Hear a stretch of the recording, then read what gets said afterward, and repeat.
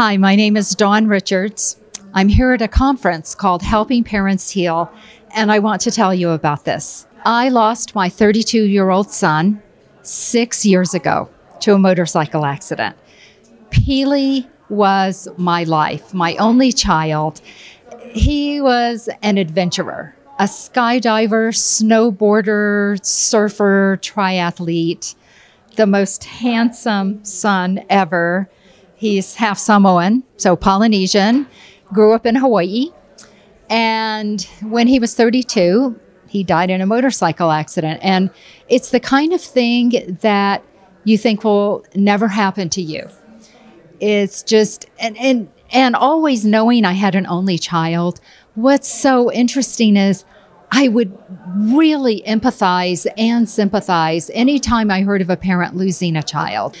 And then it happened to me. Really, honestly, I just felt like my life was over. To be honest, I felt like, why am I here? I'm just marking time until it's my time to go. A very good friend of mine suggested an EMDR therapist, and I started going, and it was helpful.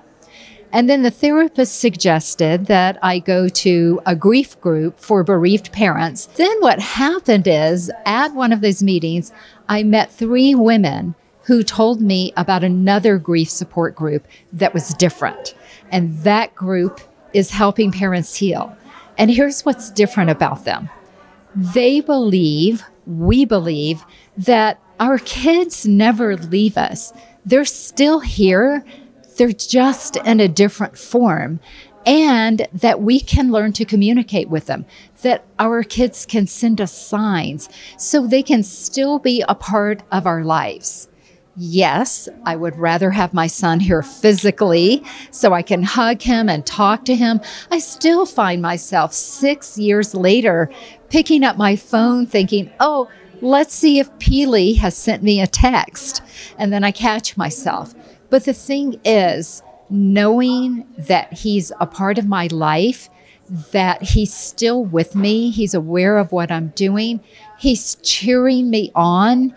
And in a way, our roles are sort of reversed, where he's kind of a guide for me now to help me live my best life. And that has given me hope.